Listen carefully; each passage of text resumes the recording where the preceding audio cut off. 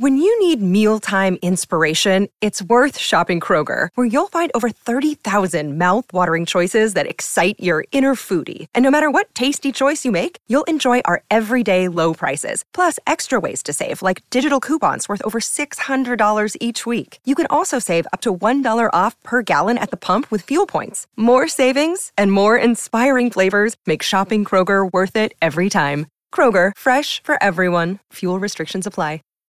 When you need mealtime inspiration, it's worth shopping Kroger, where you'll find over 30,000 mouth-watering choices that excite your inner foodie. And no matter what tasty choice you make, you'll enjoy our everyday low prices, plus extra ways to save, like digital coupons worth over $600 each week. You can also save up to $1 off per gallon at the pump with fuel points. More savings and more inspiring flavors make shopping Kroger worth it every time. Kroger, fresh for everyone. Fuel restrictions apply. Today, my guest is Dr. Emily Bashah, a renowned psychologist, author, and podcast co-host who specializes in clinical and forensic psychology. She has a private practice in Scottsdale, Arizona, where she provides cutting-edge psychotherapy, psychological evaluations, and expert testimony for various legal cases. She has worked on high-profile cases involving domestic terrorism, capital offenses, and first-degree murder, as well as immigration, civil, and family law matters. She has testified in federal, state, and local courts and has consulted for the FBI, the Department of Homeland Security, and the Department of Justice. She is also a sought-after consultant and trainer for public, private, and government sectors, offering workshops on topics such as addictive ideologies, cultural competence, and trauma-informed care. Dr. Bashah is the co-author of the best-selling book, Addictive Ideologies: How to Break Free from the Hysteria and Find Your Purpose, and the co-host of the popular podcast, The Hysteria Report, where she discusses current events, politics, and psychology from a critical and nuanced perspective.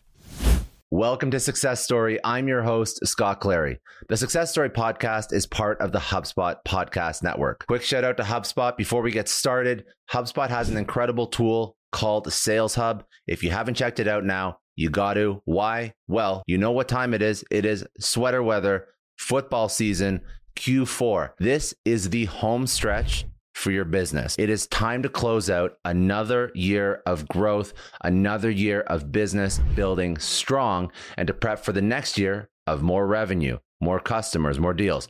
To bring in more business this Q4 and beyond, you need sales software that helps you score, and top tools are all inside the new HubSpot Sales Hub.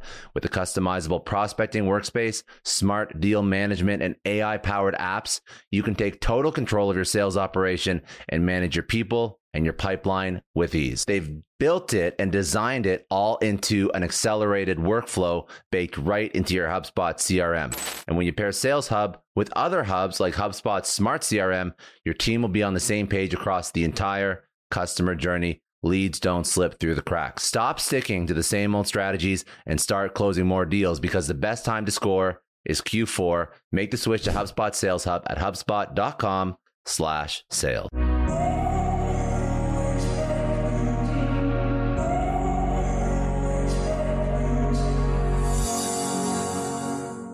Yeah, thank you so much, Scott, for having me on your show.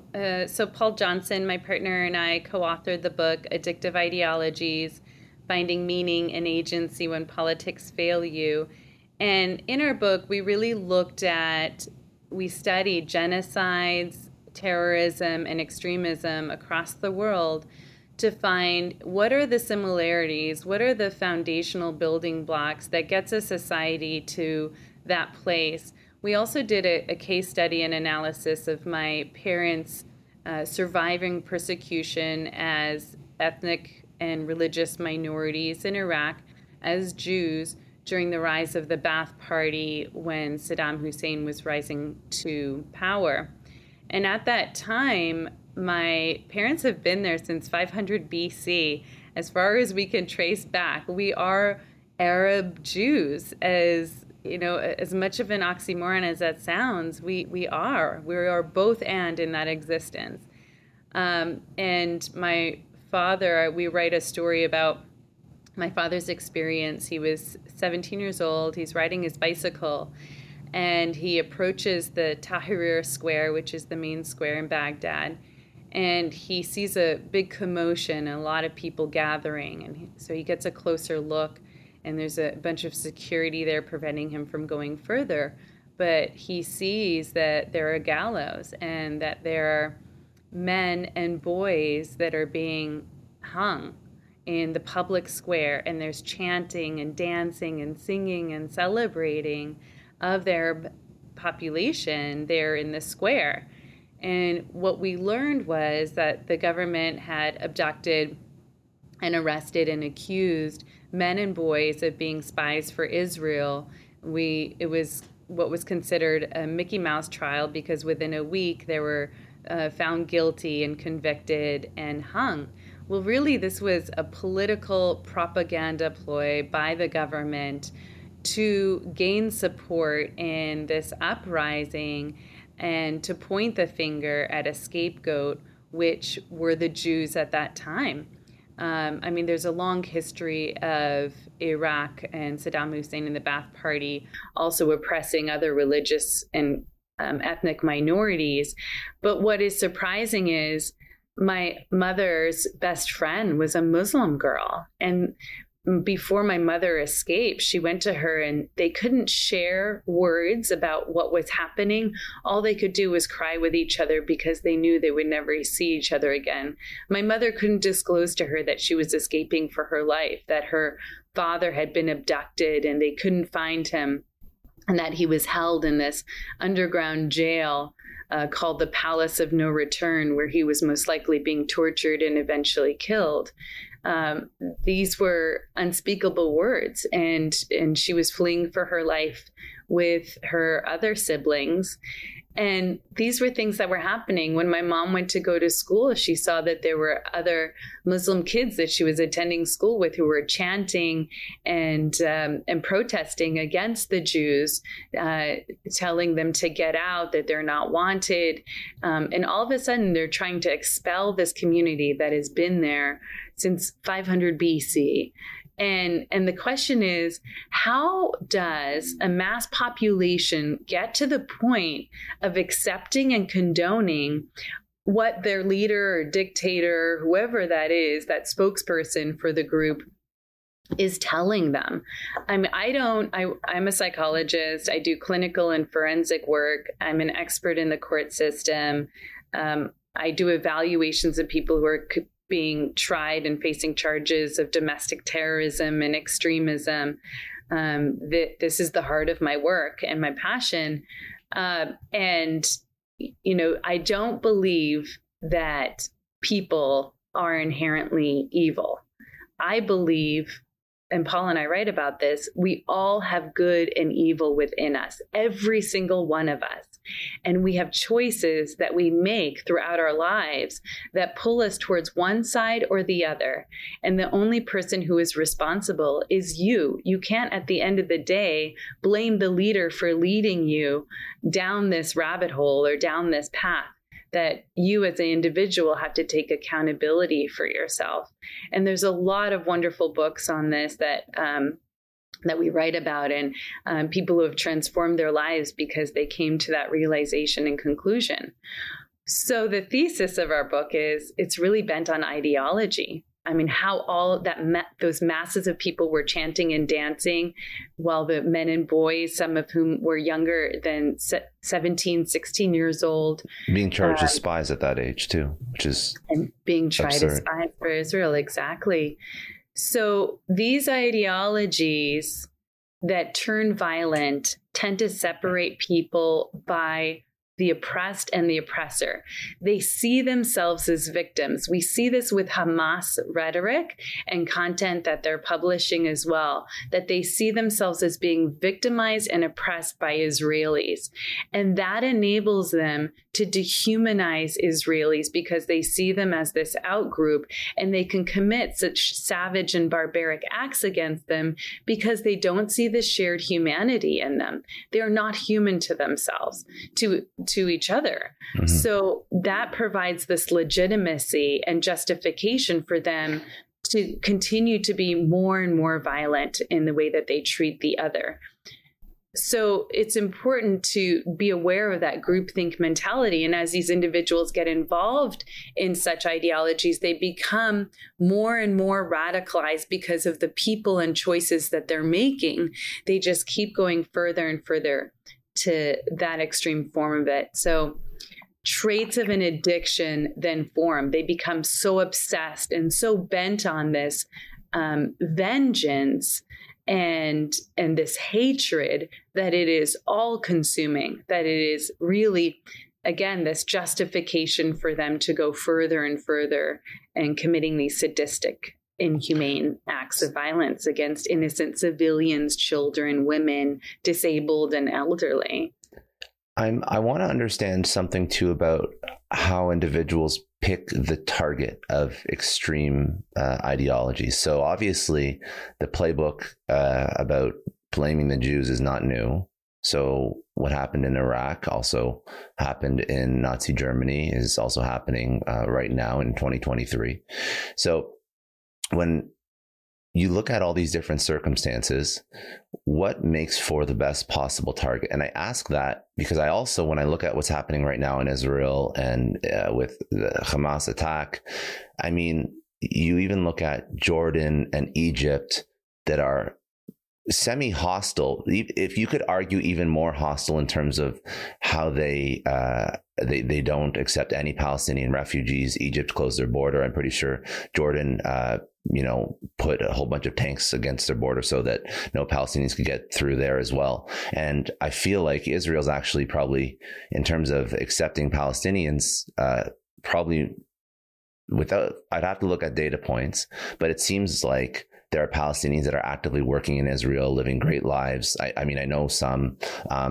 So I know that obviously the community is there and it's a great place to be compared to living in Gaza and working in Gaza under Hamas oppression. But why is the target always the Jews? Psychologically, what is it? Is it they seem to be different because Israelis don't really look that different than Arabs? It's not like we're talking about Ashkenazi European Jewry. It's a very different, it's almost like the cultures are so similar between Israel and many Arab nations.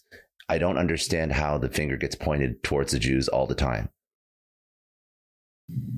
Yeah, I mean, it's a repeat throughout history that, there needs to be a scapegoat to ostracize and point a finger at in order to create a differentiation, especially for leaders who are trying to gain power and control.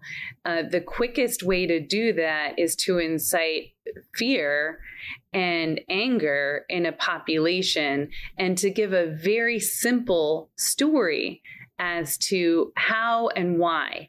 So if you have a group of people that have lost something, they're going to be more likely to want to organize, to protest about something.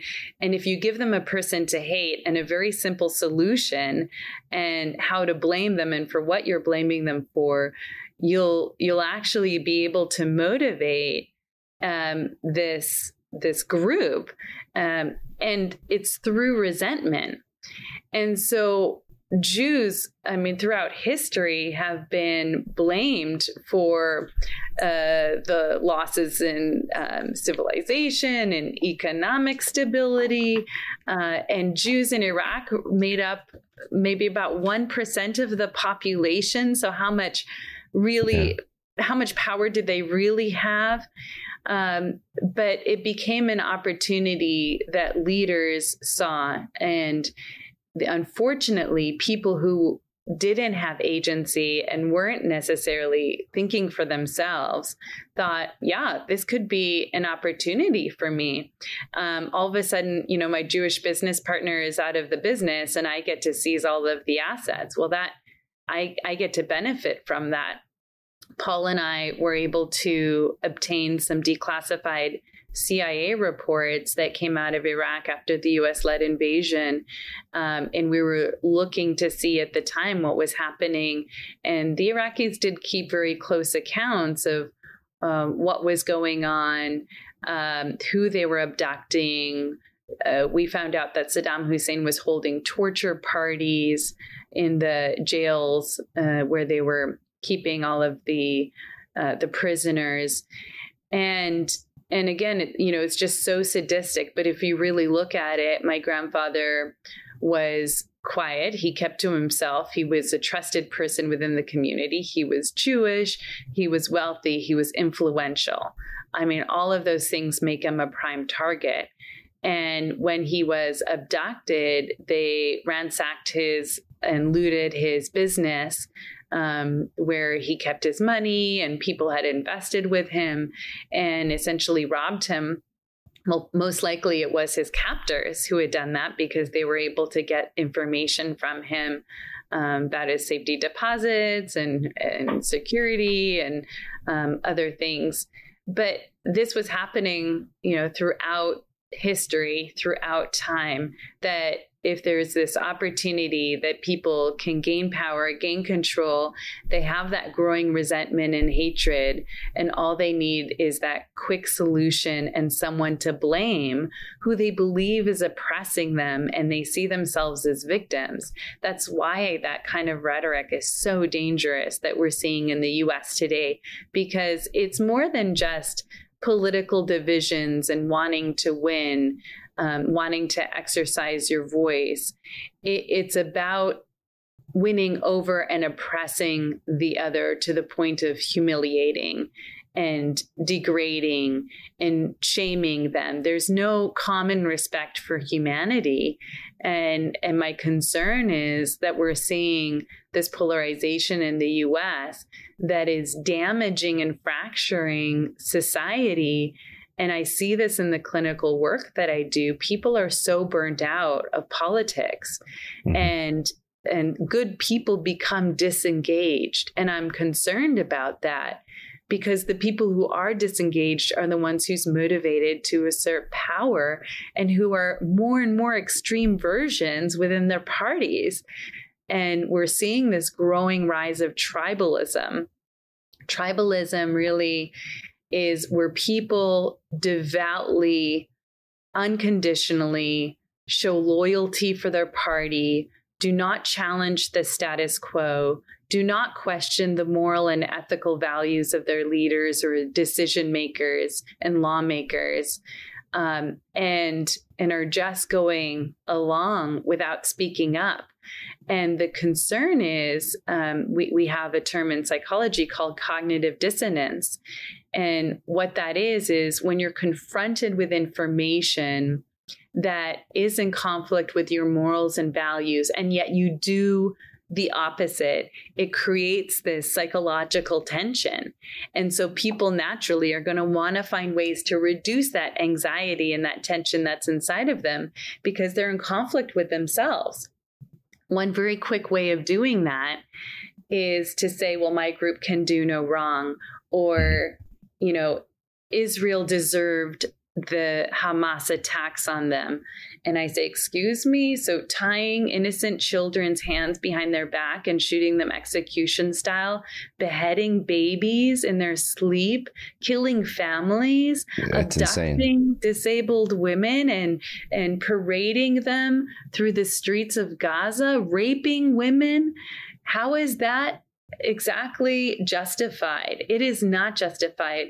And when I hear excuses or protests happening in universities, and even what happened at Harvard universities, I'm not saying that people shouldn't be humane towards one another, but to find reasons where you're going to that far left and that extremist radical left to the point of justifying and condoning these acts of terrorism, it's horrific, it's atrocious, but it also shows, hey, it's happening here on US soil. We don't have to believe in our delusional bubble that this is just something that happens in the Middle East, and it's not going to touch me in my life. I'm concerned because with COVID, I've seen more and more people really reduce themselves to living in this isolated bubble, and they're becoming more and more disconnected from society and community. They're less trusting of others. They're more paranoid. They're more vigilant. They're more anxious. And people are really burnt out by what they're reading on the news and the media. And so they're just tuning out and turning off and living in this very superficial, materialistic existence with loss of meaning. And obviously depression and anxiety are not far behind. And so this is concerning, looking at people's quality of life. And I don't think that is the answer either. So that begs the question, because we see these, it's actually been super scary for me, because I saw this massive polarization of political thought through COVID. And I think that, like, to your point, it was exacerbated by people being stuck at home and social media creating these echo chambers.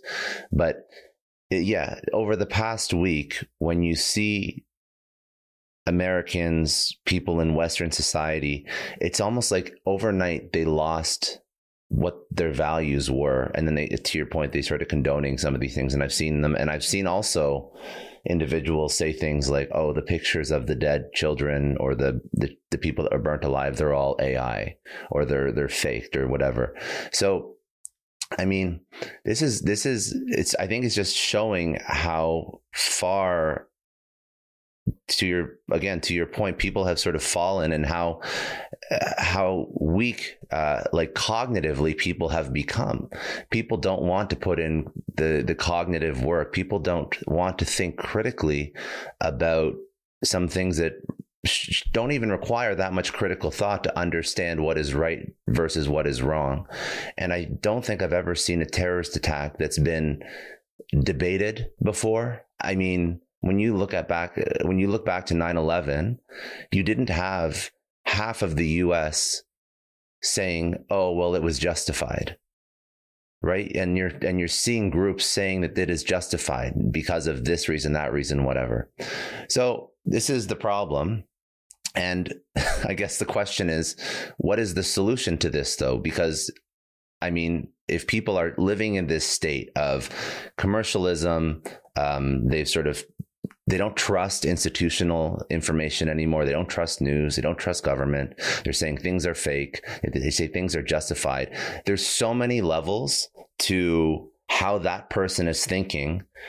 I know a lot of entrepreneurs listen to this show, and NetSuite has been a huge supporter for entrepreneurs, for business owners, because there's one thing that we all know. Business is about making money, and it's about your bottom line. And the less you spend on the nuts and bolts of running your business, the more profits you keep. But these days, everything is costing more. Supplies, people, shipping. It squeezes your margins. And I've been there, juggling multiple systems for finance, inventory, you name it, each with its own costs and its own set of headaches. That's why I made the switch to NetSuite by Oracle. It's changed our company. Think about it. NetSuite is one of the top financial systems out there. It puts your whole business on one platform: accounting, finance, the works. One data source for everyone. There's no more mismatched info. And because it's in the cloud, it slashes your IT costs. No more servers, no more updates. Just access NetSuite from anywhere. With one integrated suite, your overhead drops big time. And here's the real win: efficiency. Everything's connected in NetSuite. Costs are ridiculous lately. Find a proven way to reduce your expenses and get better performance out of your team. It's a no-brainer, and that's what NetSuite offers. Over 37,000 companies have figured this out already. You have to join them. Right now, through to April 15th, NetSuite's got an incredible, flexible financing plan. Check it out and see the savings yourself at netsuite.com/Scott Clary. That's netsuite.com/Scott Clary.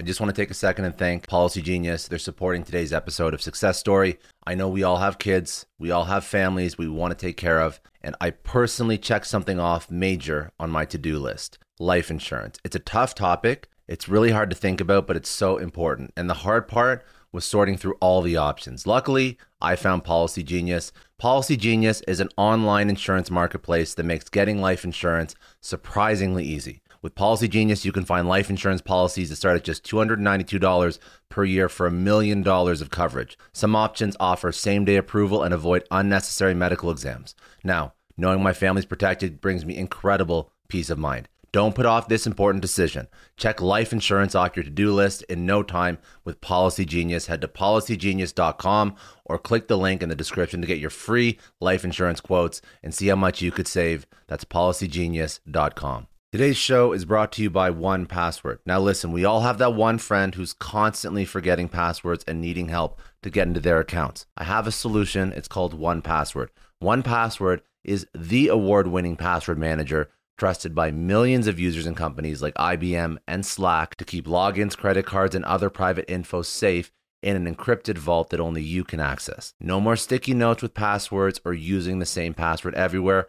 I've been using 1Password for a year now, and I can't recommend it enough. It saves me time from having to reset passwords and gives me peace of mind knowing my info is secure. With convenient features like automatic password generation and login autofill, 1Password takes the hassle out of passwords. You can use it on all your devices, iOS, Android, Mac, PC. Everything syncs seamlessly. And with top-notch security audits and encryption, your data stays private. So do yourself a favor and check out 1Password today. Go to onepassword.com/Clary and get a 2-week free trial. Let 1Password remember all of your logins for you so you can remember what really matters. That's onepassword.com/Clary for 2 weeks free. I don't know how you bring them back to reality. And I say this because there's people that pre-Hamas terrorist attack, they were smart, level-headed, killing it in their field. One of the people in my particular circle was a business partner, Palestinian, and that person just went off, justifying attacks, saying that beheaded babies were fake. They weren't real. Like every single thing you just mentioned, nonstop, coming out of their Instagram. And now I have to break off a relationship with this person, but how does that person who's a smart, educated, successful individual operating in the US, before last week, we seem to have the same value system, all of a sudden they've said publicly, well, it's justified. Hamas isn't a terrorist group. They're freedom fighters. Like that to me, the total 180. How can I be aligned with that person ideologically on 95% of life, business, family, everything else? And then that last mile is so different and is completely, it took me by surprise, like completely floored me.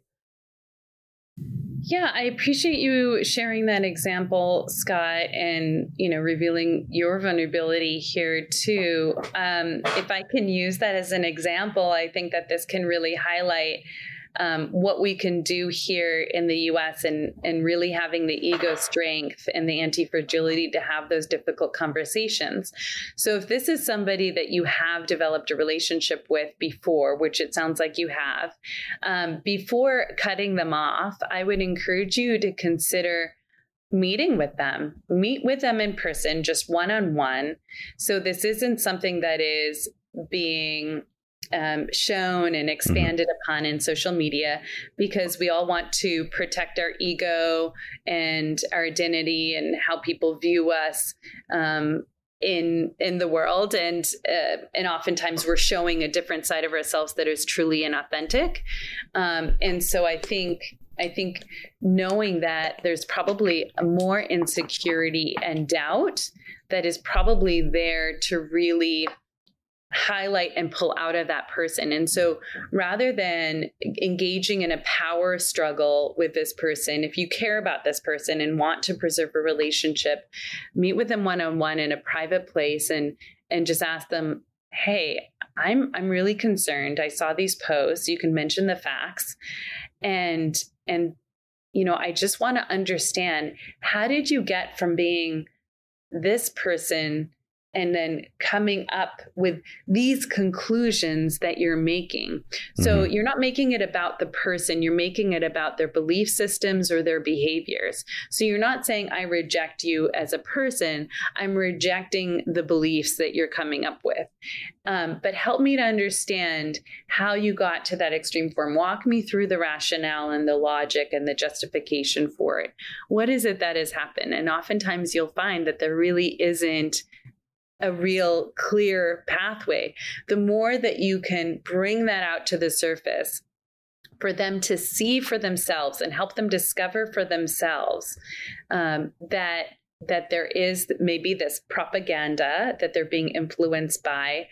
They have these rising levels of anxiety and paranoia, resentment and hate that is probably overriding their logic.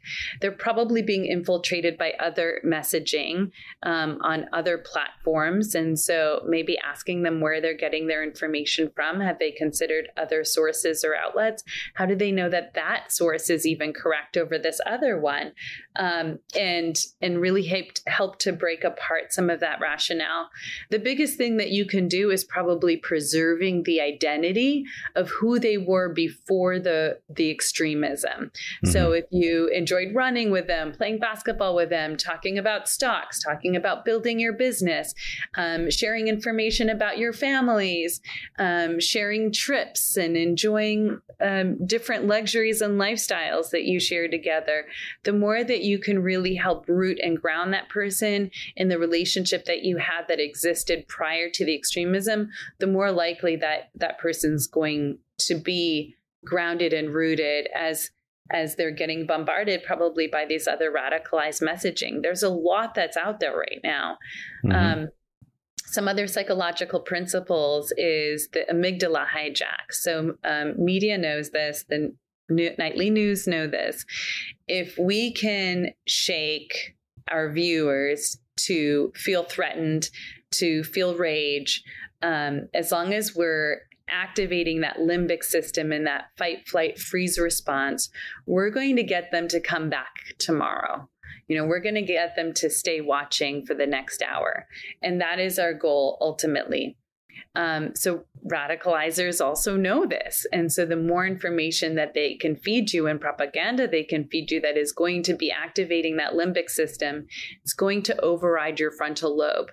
So you're not going to be able to think critically or clearly or logically or really look for the evidence think about scientific validity, looking for the root cause of things, having that critical thinking mindset.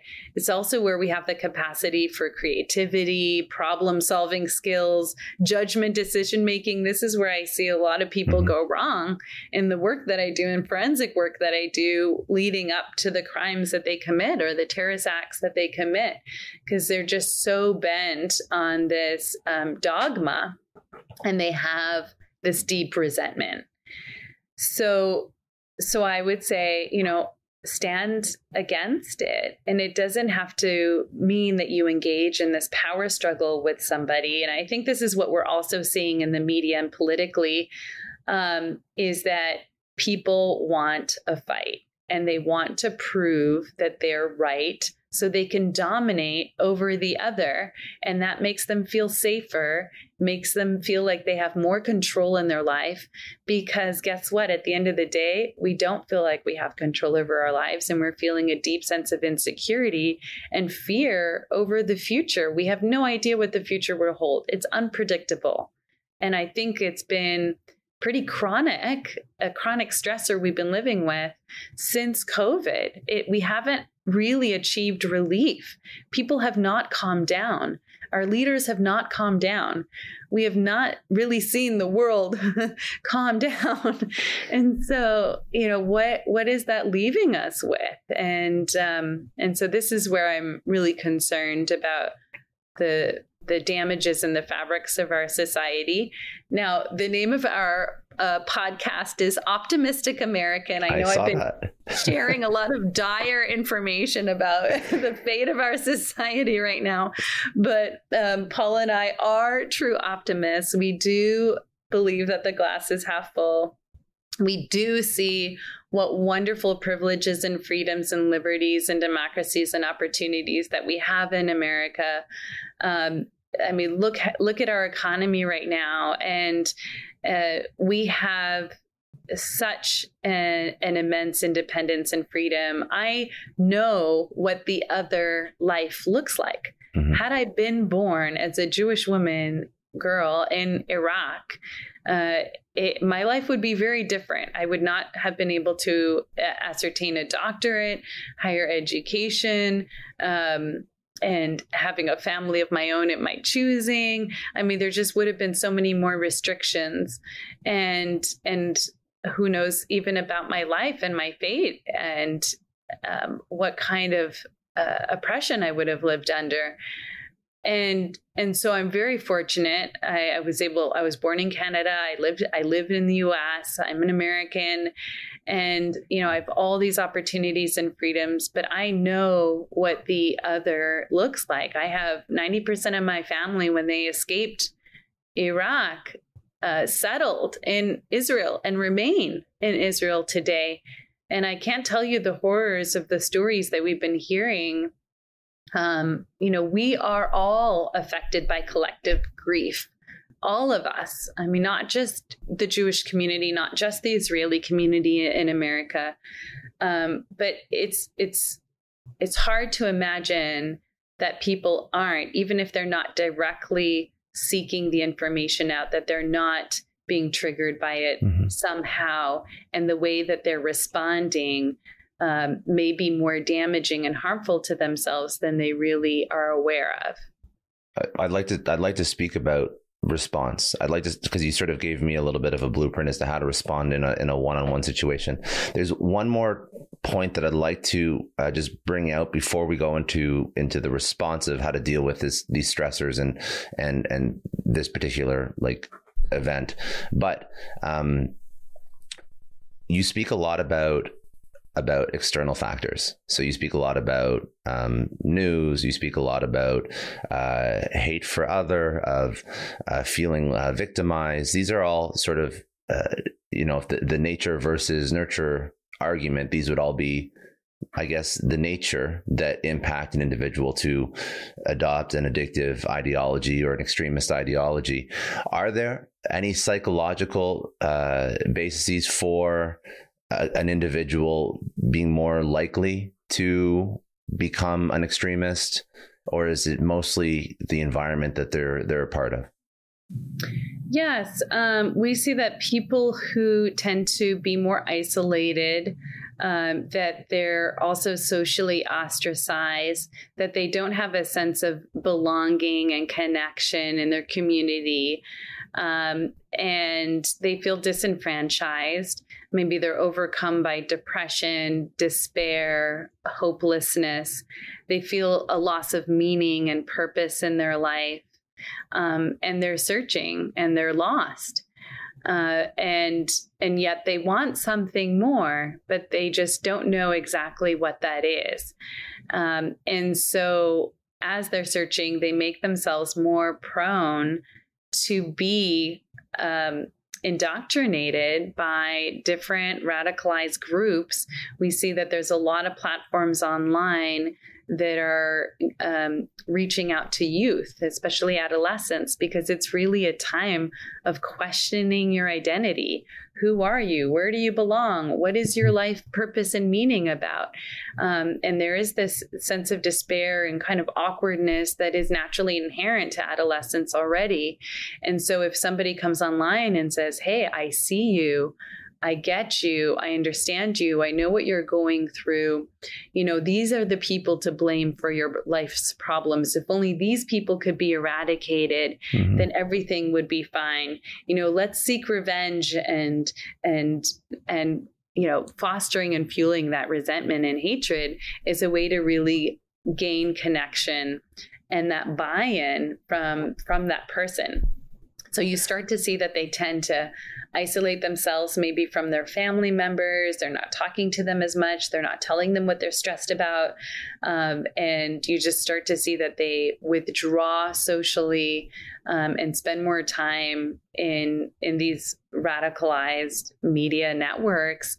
And it's scary. It's scary because it's happening. I mean, I see all kinds of these like incel ideology, various forms of extremism, both on the left and the right. I'm not trying to point fingers on one side here either. But we see that radicalization on both sides.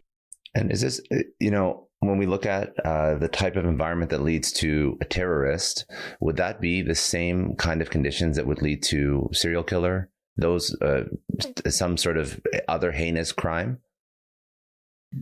Well, there are psychopaths and people of like who have a sadistic sociopathic tendencies.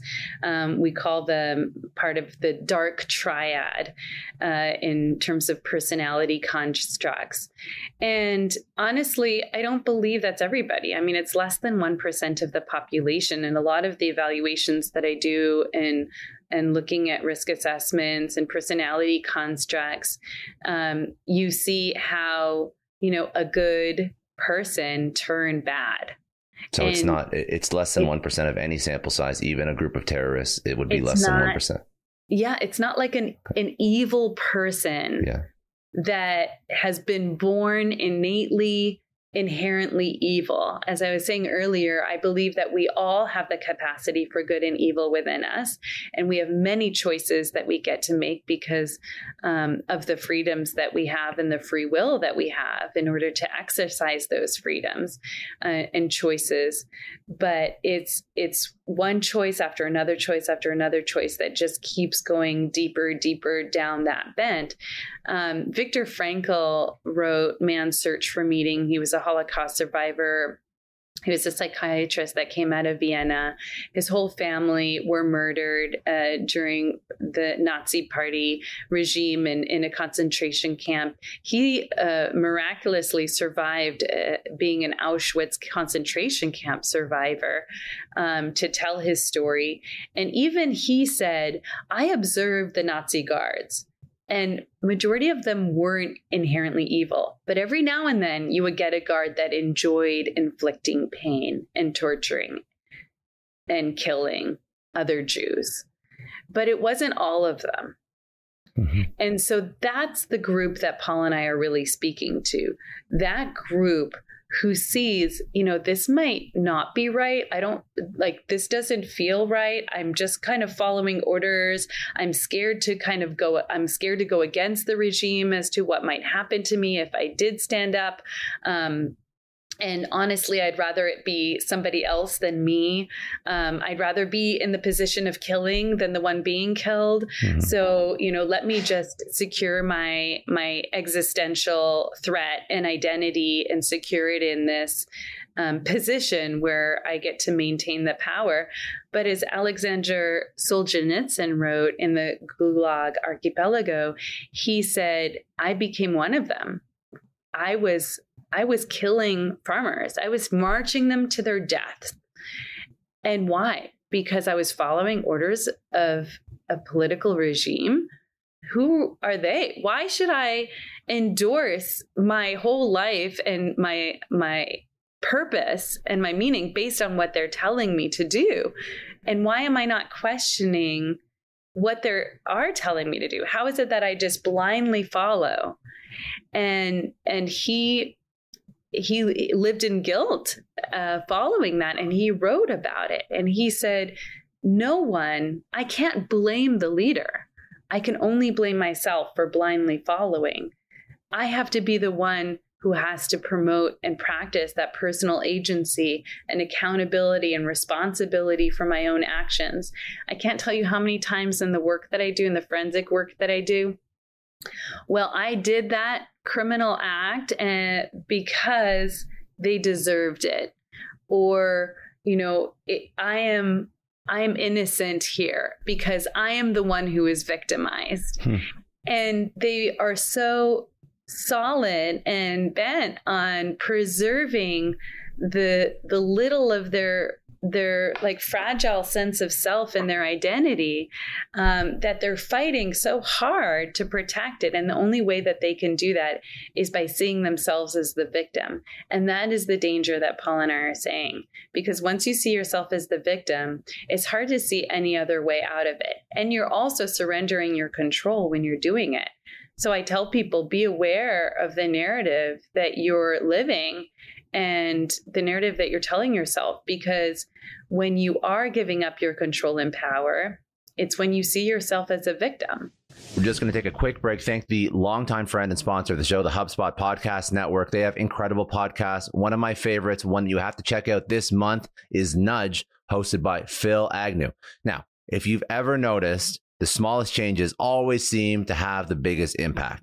On Nudge, You learn simple, evidence-backed tips to help you kick bad habits, get a raise, grow a business. The point is, every bite-sized 20-minute show comes packed with practical advice from these incredible entrepreneurs, behavioral scientists, and everybody in between. Not just fast-paced, but very insightful and a must listen if you're a podcast fan. Make sure you listen to Nudge wherever you love to get your podcasts.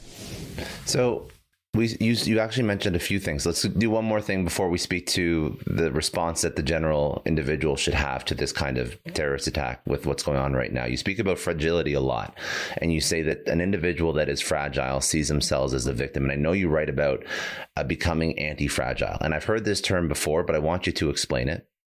And I want to understand. So fragility leads to extremism. The key to fighting extremism is to become anti-fragile. How do we become anti-fragile? How does an individual become anti-fragile? You're speaking to somebody who is right now in Gaza, is 16 years old, this is probably the person that you'd want to get through to so that they don't succumb to ideologies that surround them every single day. And I was even looking at videos, and it was very sad. There was a video showing children that were, 10, 11, 12, saying how they were taught to hate Jews and it was just a very, very, very, very sad message. But how would that individual become an anti-fragile individual? Yeah, I think being aware of the isms, and the isms are, really making excuses for one's groups inhumane infractions against other groups to protect against identity and existential threat. The challenge in the Middle East and the Palestinian-Israeli conflict is every family has a story. Every family knows of somebody who's been killed or lost something or has a trauma that's in the family. And so you've got this historical and intergenerational trauma and this really strong narrative, and you want to blame someone for it. Mm-hmm. Like that, the how dare you? And so when you're raised with that ideology, it can be really challenging to untangle it.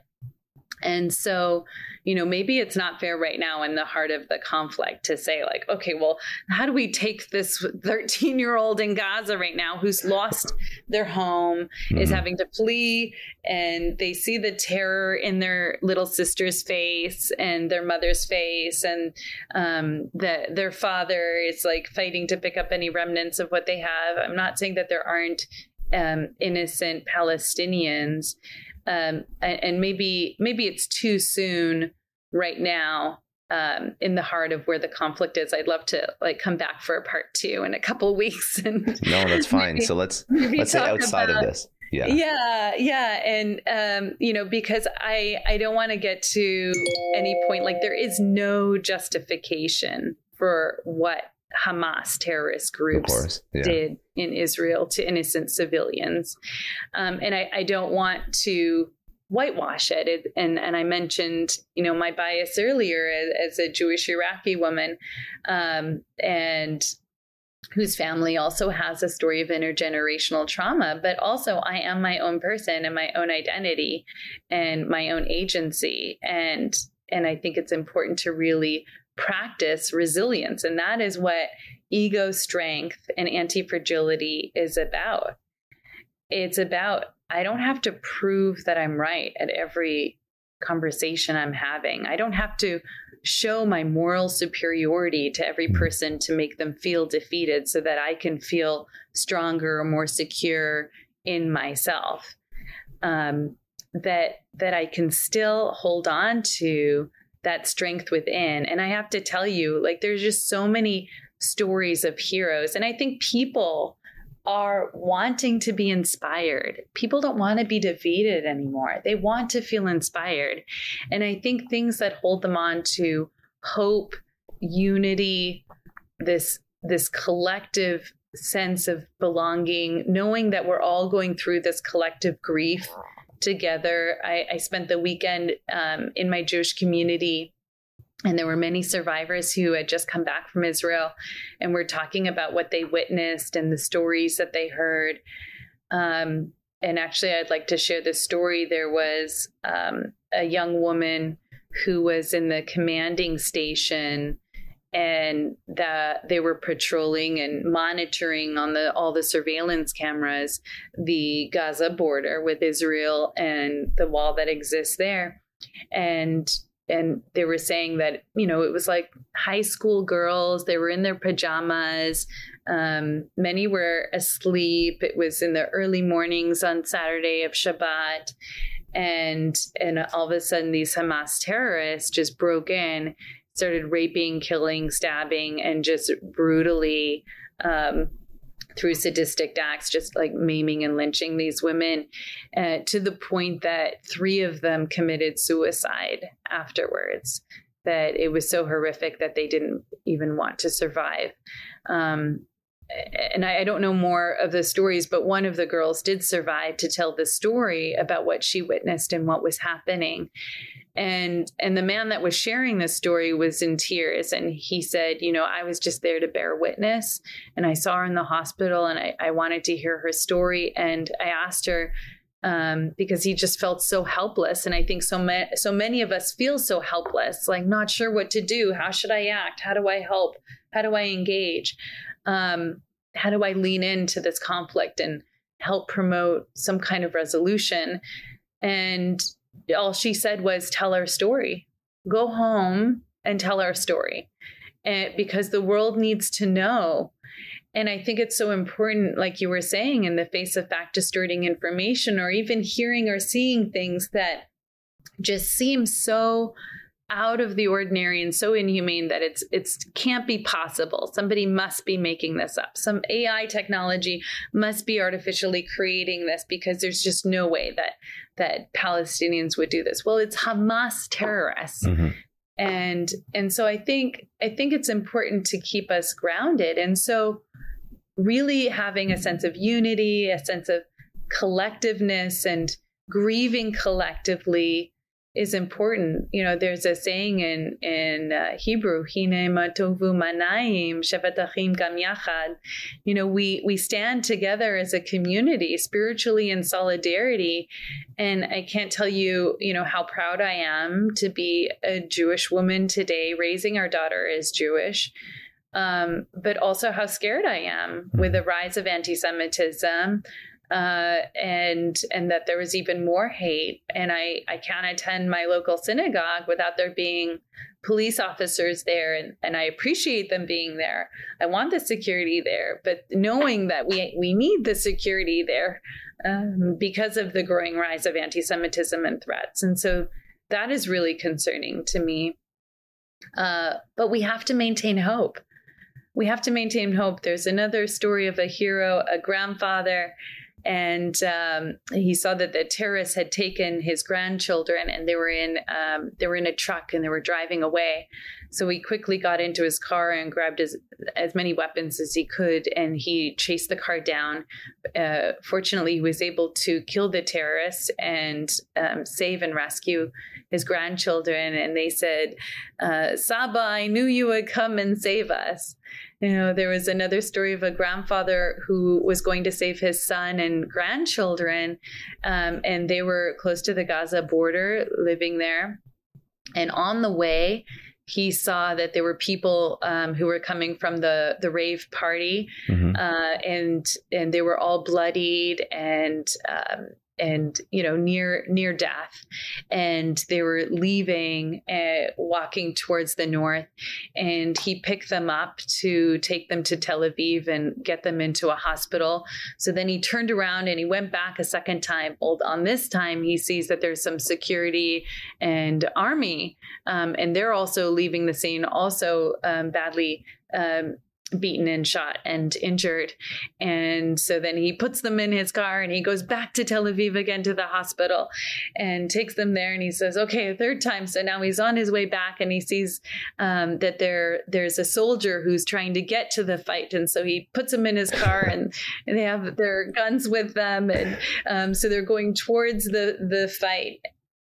And eventually he gets to his son's house and he goes in and he finds that his adult son and grandchildren were adequately barricaded in the bomb shelter in the basement of their house. And he was able to rescue them. And they said, Saba, we knew you would come and save us. It's okay. Saba's here. Saba's here.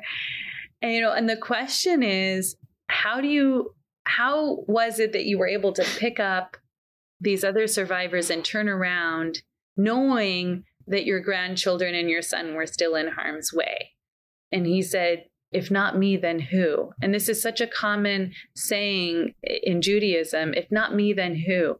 If I am not there to save my fellow citizens, then who's going to be there for me? We're all one. There is this sense of solidarity that we're all there to fight and defend and protect each other.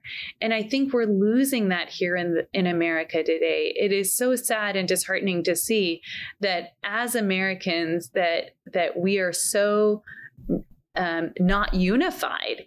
And there's so much, like, we're disenfranchised and we're totally separated and polarized. And all we see is this hate speech and rhetoric, and can't see that we are all one, and really connecting with that unification, I think, is so important and helps us to remain resilient. So how do we practice personal resiliency? We have difficult conversations. We practice courage. And sometimes courage is that little voice at the whisper at the end of the day that says, I'm going to try again tomorrow. I may have felt defeated today, but I'm going to try again tomorrow. It doesn't always have to be a roar. And, sometimes when, we're bloodied and we feel beaten and we feel like we failed and people are turning against us, sometimes that's the hero. That's where courage is needed at the most, to be able to stand up for what you believe in. And even if it means like losing in the battle, but you're fighting for a cause that matters. You're fighting for that cause that is meaningful and purposeful. I think that is quite critical. So let's lean into that and help people understand, especially in the U.S., how to react to this particular terrorist attack. What should they do? What shouldn't they do? Because I think the immediate action is to push out as many points that you align with on social media. And you're probably, hopefully, having educated conversations with your friends that maybe see things differently. But I feel like there's a lot of people that are acting as loudspeakers, and they're communicating to be heard, and they're not listening to the other. They're not listening to their friends. They're just pushing more and more out and more out, and they're posting on their stories and they're tweeting aggressively. And this is coming from a place of emotion, right? Because there's an intense emotion that comes with a terrorist attack and the murder of innocent lives. Is that the proper response? That's the normal response. Is that the proper response? Does having, every single individual, every single Jewish person, every single Israeli in the U.S. push out tons of content on social media, bringing awareness to the attack and the atrocities? Does that solve a purpose, or does that just create an us versus them? Does that sort of drive more of an us versus them dichotomy, which in turn just divides, Americans or divides a country even more? I think, first of all, educating oneself is going to be the biggest thing. I hear, there's a lot of defense, cognitive defenses that are being activated right now. And I hear a lot of people are also wanting to separate themselves from the conflict because it's just too much for them to bear. And so there's a lot of excuses that are happening. And so I think the first thing we can do as individuals is really educate ourselves. Maybe look across different, like, multiple media sites, and challenge where this information is coming from.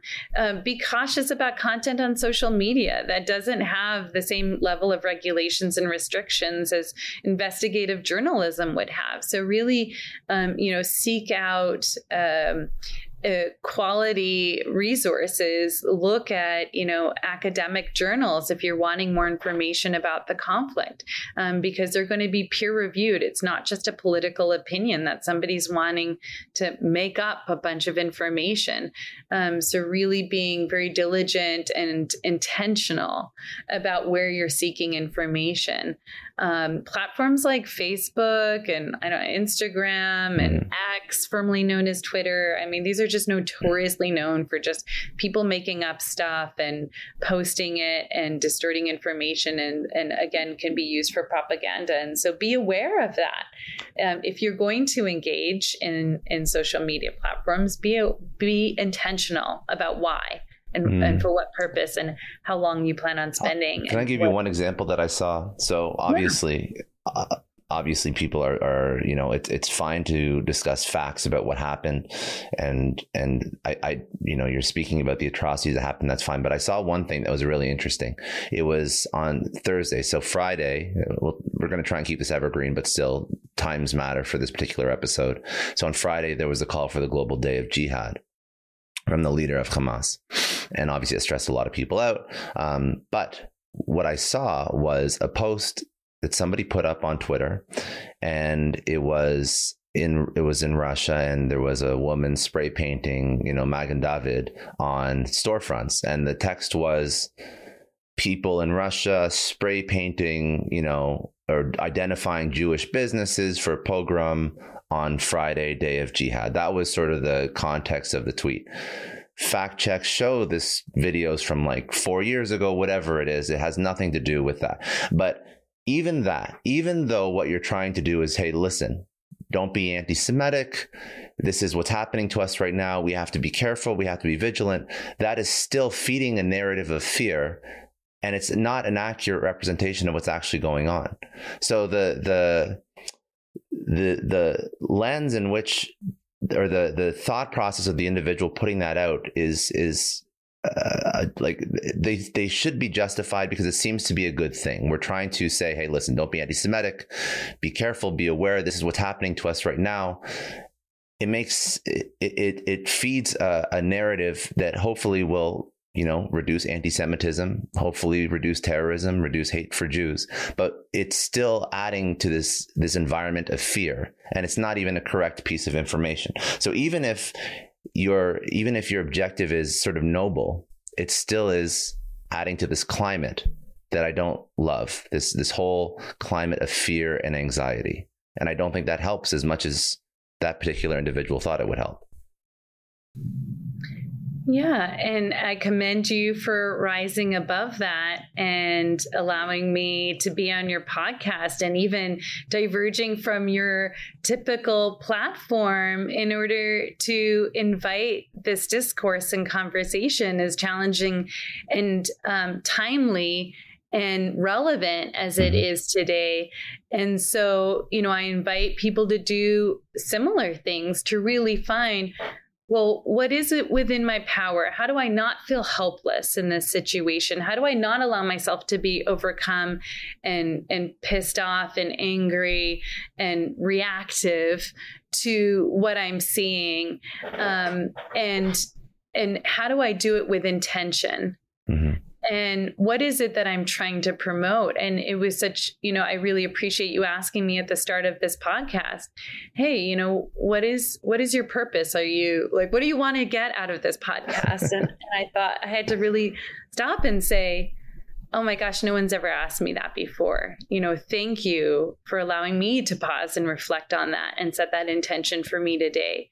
And that is so important. And I think, promoting individual resilience, promoting personal agency, accountability, and responsibility, encouraging people to have that ego strength and build that courage and that confidence in themselves, to do the right thing, rather than just follow a path of habit. It sounds simple. It's so hard in practice. And this is what I'm seeing in the clinical work that I do, especially with people. We've all been touched. Every person who is living, I can't tell you, there's no one that hasn't been touched by loss at some point in their level. It might have been when you were a child and you lost your family pet. It could have been when you lost your grandparent, or, a story that you heard, or your parents were divorced or separated and it was an ugly battle and you were caught in the crossfire. Whatever it was that influenced you, when you're hearing about other people's losses, it does activate threat and fear and terror inside of us. And so there is this collective grieving process that happens. And I think, people are very easily just going to go to social media and post things without even really considering what are the implications of this? Who's going to see it? How is it going to be? How can I misinform and distort other people's reality by this information so that I can just get them to believe this, fake news, and I can have more likes or more views, and that promotes me. Well, that's the thing, right? There's like a butterfly effect with this. So even that tweet that I just described. So you put this out there, somebody sees it, doesn't realize that has no relation to what's happening in the world at this particular moment. I have no idea where that video actually came from, but it wasn't related to this. And then all of a sudden, now you feel anger, and then you feel even more hate. Your hate level and your anger level and your anxiety level just went up a notch because you feel that now there's this potential, quasi Kristallnacht that's happening in Russia on Friday. And you're like, holy shit, what's going on? Everything just becomes this what's like a ticking time bomb. And now you're going into all the conversations with your more liberal or more left-leaning friends with this you used to have a level head. Now that you're angry, those conversations aren't as productive anymore. There's all of this echo chamber BS, to quite honest, that social media feeds, that is not good and not conducive to the conversations that you really should be having. Yeah. And I think, people, if they allow themselves to be educated about the conflict, can help give more context to what's going on. Because I think one of the biggest things in America is this kind of delusional bubble of like, well, this is something that just happens over there. I mean, Israel's always in conflict with Palestine. Why should I be invested in the conflict? Eufy is sponsoring today's video. They reached out to me. I tested out their video lock. It is a game changer. I'm going to paint a picture for you for why I'm so excited to work with them. So you're getting home, your arms are loaded with groceries or packages or boxes or everything, and your keys are in your pocket. This drives me nuts. This happens all the time. I upgraded to the Eufy video lock, fingerprint, tap, I'm inside. And honestly, I also feel way safer. It's got this awesome built-in camera, so whether it's a package delivery or late night Uber order, I see exactly who's there right from my phone. There are no more mystery knocks. And the best part, this thing was such a breeze to set up. There's no wires, there's no drilling. There's also no monthly subscription fees. So if you are done fumbling with your keys, because I definitely am, search for Eufy Video Lock or head over to eufyofficial.com/video lock. Your front door, your sanity.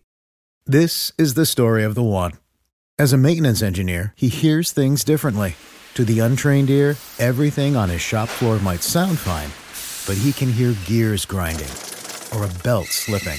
So he steps in to fix the problem at hand before it gets out of hand. And he knows Grainger's got the right product he needs to get the job done, which is music to his ears. Call, click Grainger.com, or just stop by. Grainger, for the ones who get it done. Thank you so much, Indeed, for sponsoring Success Story. For all business leaders out there, Indeed is a lifesaver. See, we're always driven by the search for better, but when it comes to hiring, the best way to search for a candidate isn't to search at all. Don't search, match with Indeed. If you need to hire, you need Indeed. Indeed is your matching and hiring platform with over 350 million global monthly visitors, according to Indeed data, and a matching engine that helps you find quality candidates fast. You're going to ditch the busy work and you're going to use Indeed for scheduling, screening, messaging, so you can connect with candidates faster. And Indeed doesn't just help you hire faster. 93% of employers agree Indeed delivers the highest quality matches compared to other job sites, according to a recent Indeed survey. Leveraging over 140 million qualifications and preferences every day, Indeed's matching engine is constantly learning from your preferences, so the more you use Indeed, the better it gets. Join more than 3.5 million businesses worldwide that use Indeed to hire great talent fast And listeners of this show will get a $75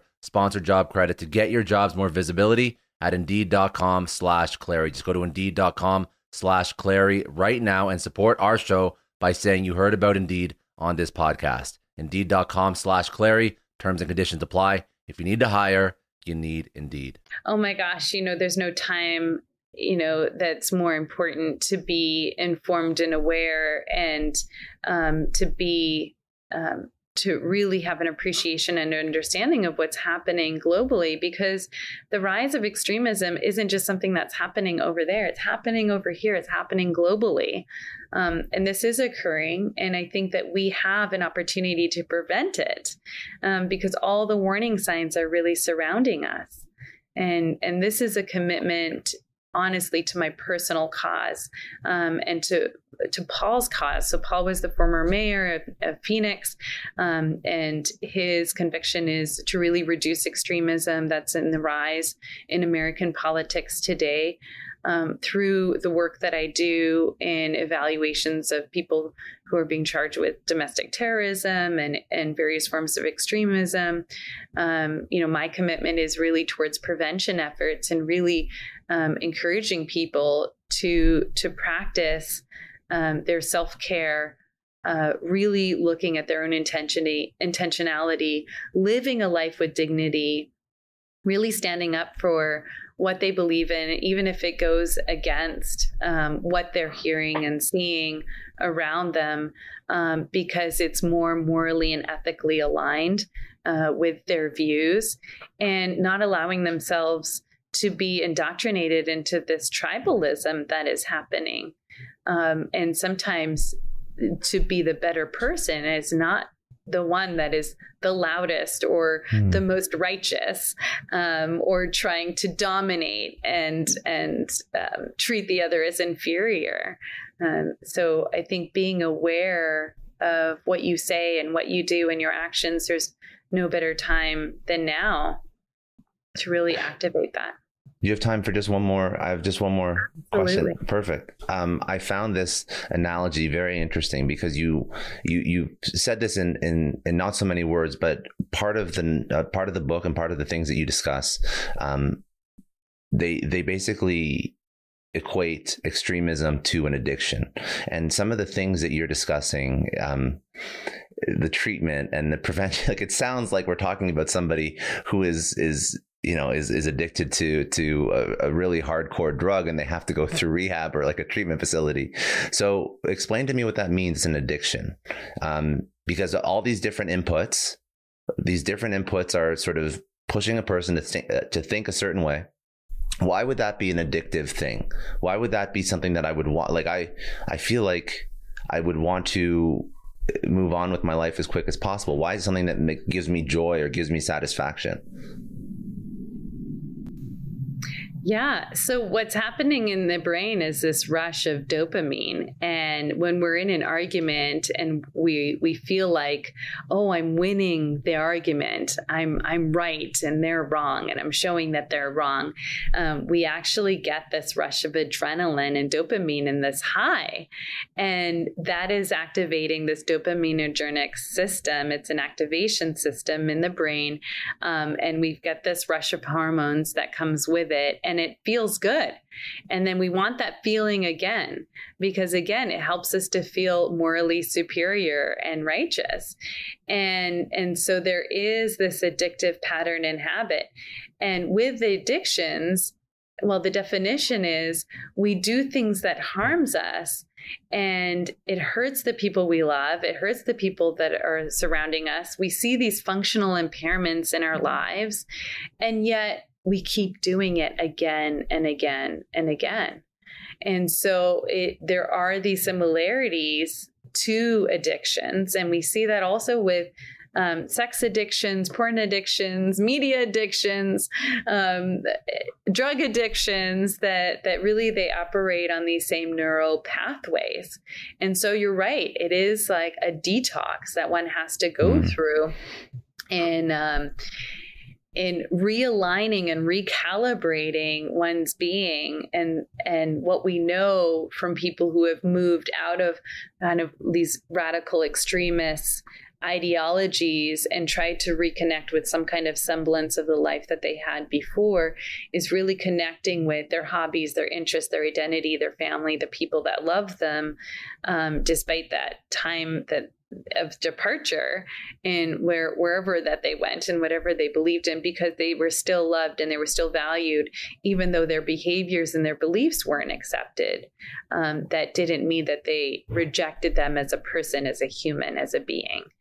And I think that's the biggest thing that we can do here in the US, is really still have the difficult conversations, but really with the people that you love, if you're starting to see them being bent and turned into more extremist viewpoints and ideologies, is really to help ground them and root them in who they were, in their identity that they had before. This is the advice you were giving me about, my particular scenario, my particular friend that I have to speak to. But this is the advice for anybody that has like a loved one, a friend, a family that falls into the trap of these addictive ideologies, left or right. So it's this extremist on either end of the spectrum where you have to be very careful. What are some of the warning signs that somebody is subscribing to something that may be harmful? Yeah. So if you're noticing like a lot of depression, withdrawal, more extremist views, maybe more violent tendencies, if you hear that there's this pinpointed resentment towards an out group and they're seeing themselves as a victim, that they're really trying to protect themselves, and there may have been an event that they feel particularly passionate about, or it may just be a cause, like that kind of tribalistic view that, there's nothing that this group that I identify with can do wrong. And everything that they've done that you're saying is wrong is justified in my mind, because they're the ones who are being oppressed. So once you start to see like those justifications, if they're spending more and more time online, and you start to see that there's this real withdrawal and change in their behavior and their usual patterns, and like a diminished sense of care for their well-being and their person. These are all things that are warning signs that they're getting closer and closer. And ask them about violence. Are one of the things that we saw with the mass shooters profiles in schools, or in against civilians, was that people, number one, were suicidal. And so they really felt like they had nothing to live for. And so they were going into places that they felt this deepened resentment because they felt rejected by either their schools or their communities or their peers.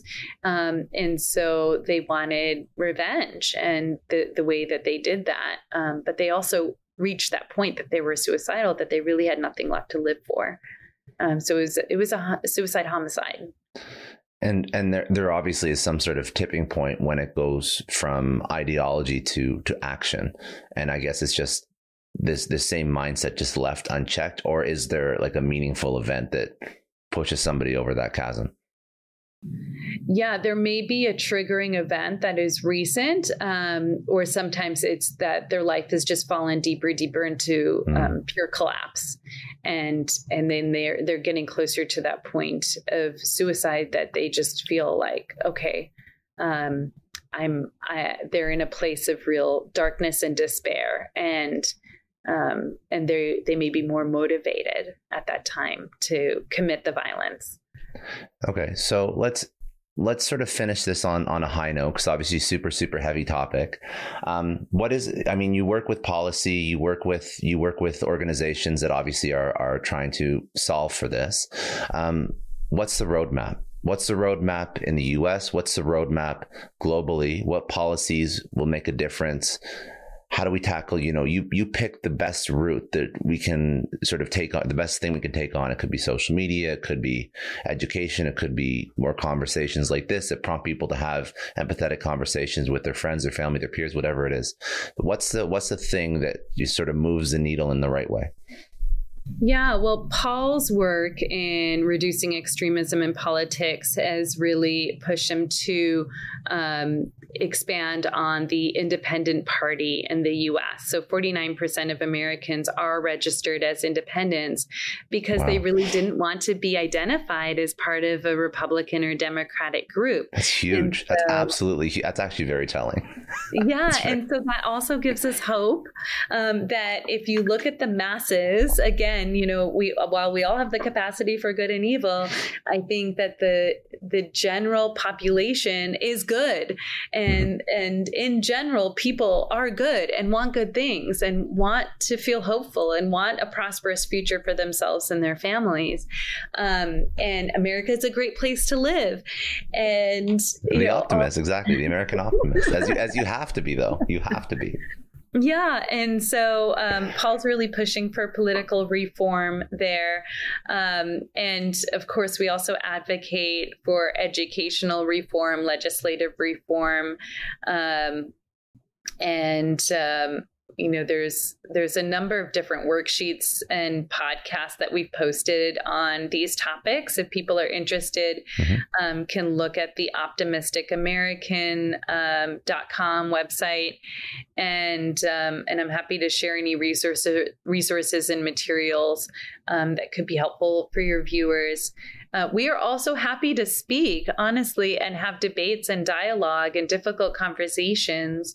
So please feel free to reach out to us and we'd be happy to speak on the topic, whether it's in your community or local community centers or places that you gather or on various podcasts or other outlets. My work is also at the individual level, really working clinically with people to grow and to transform themselves and to see, how are they blindly participating in things that are harming themselves and others?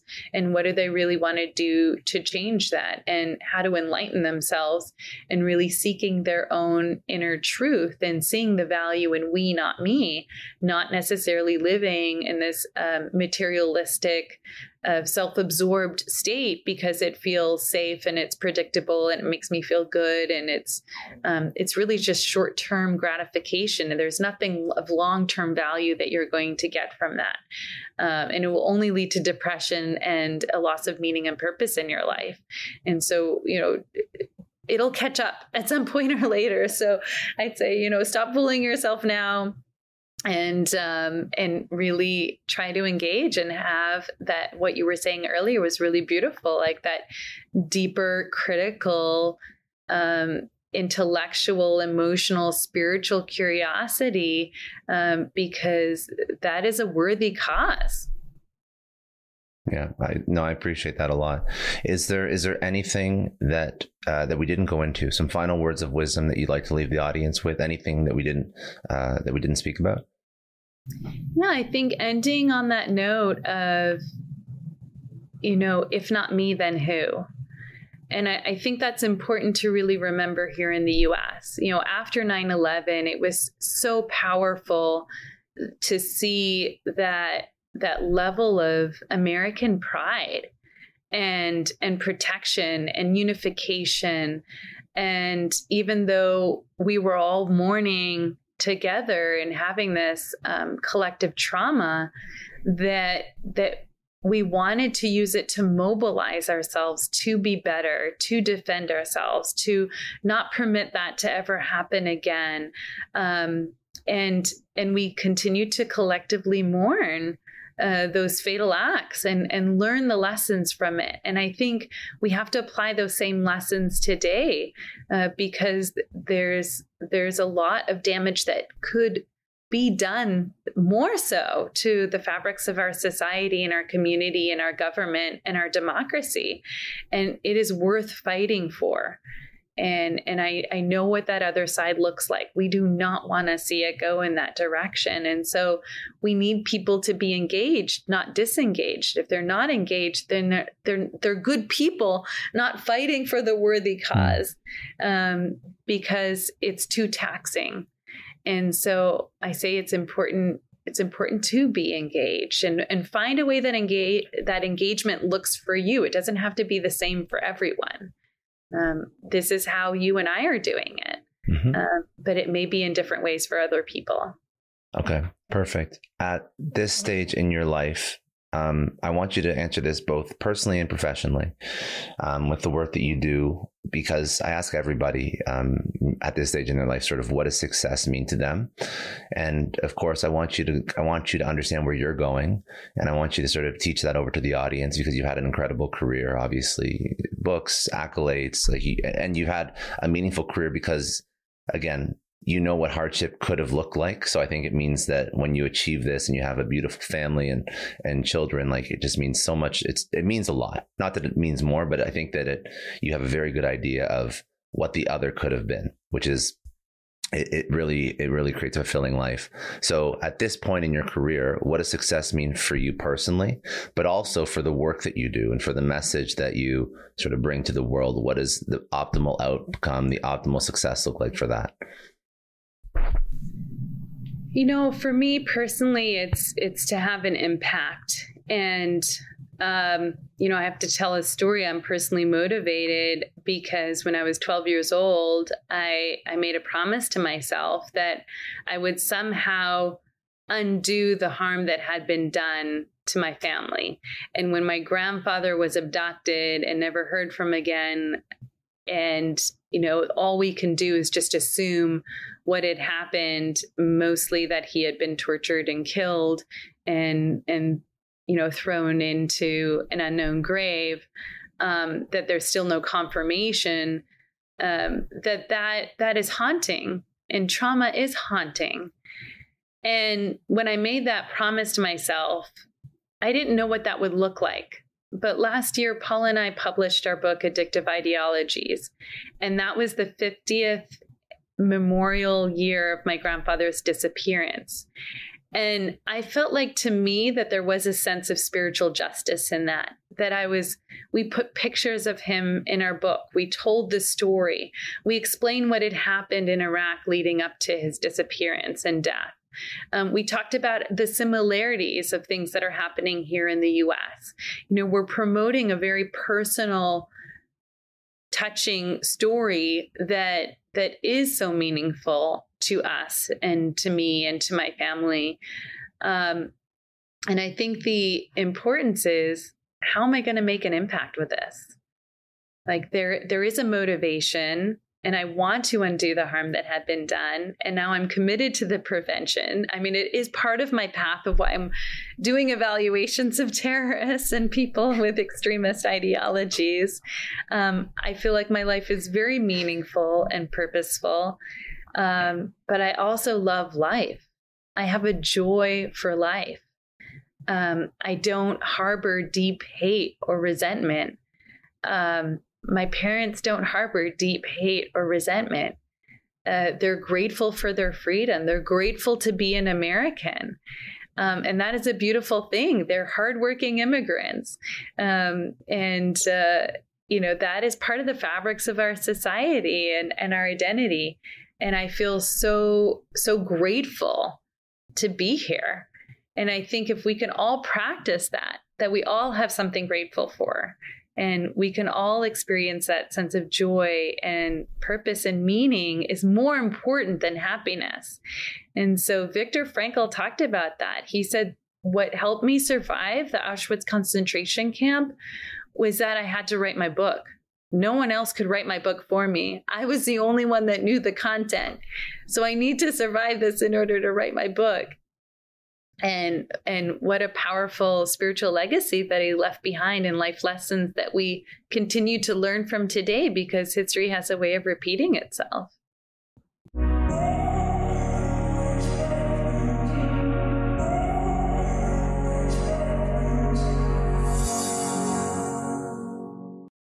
This is the story of the one.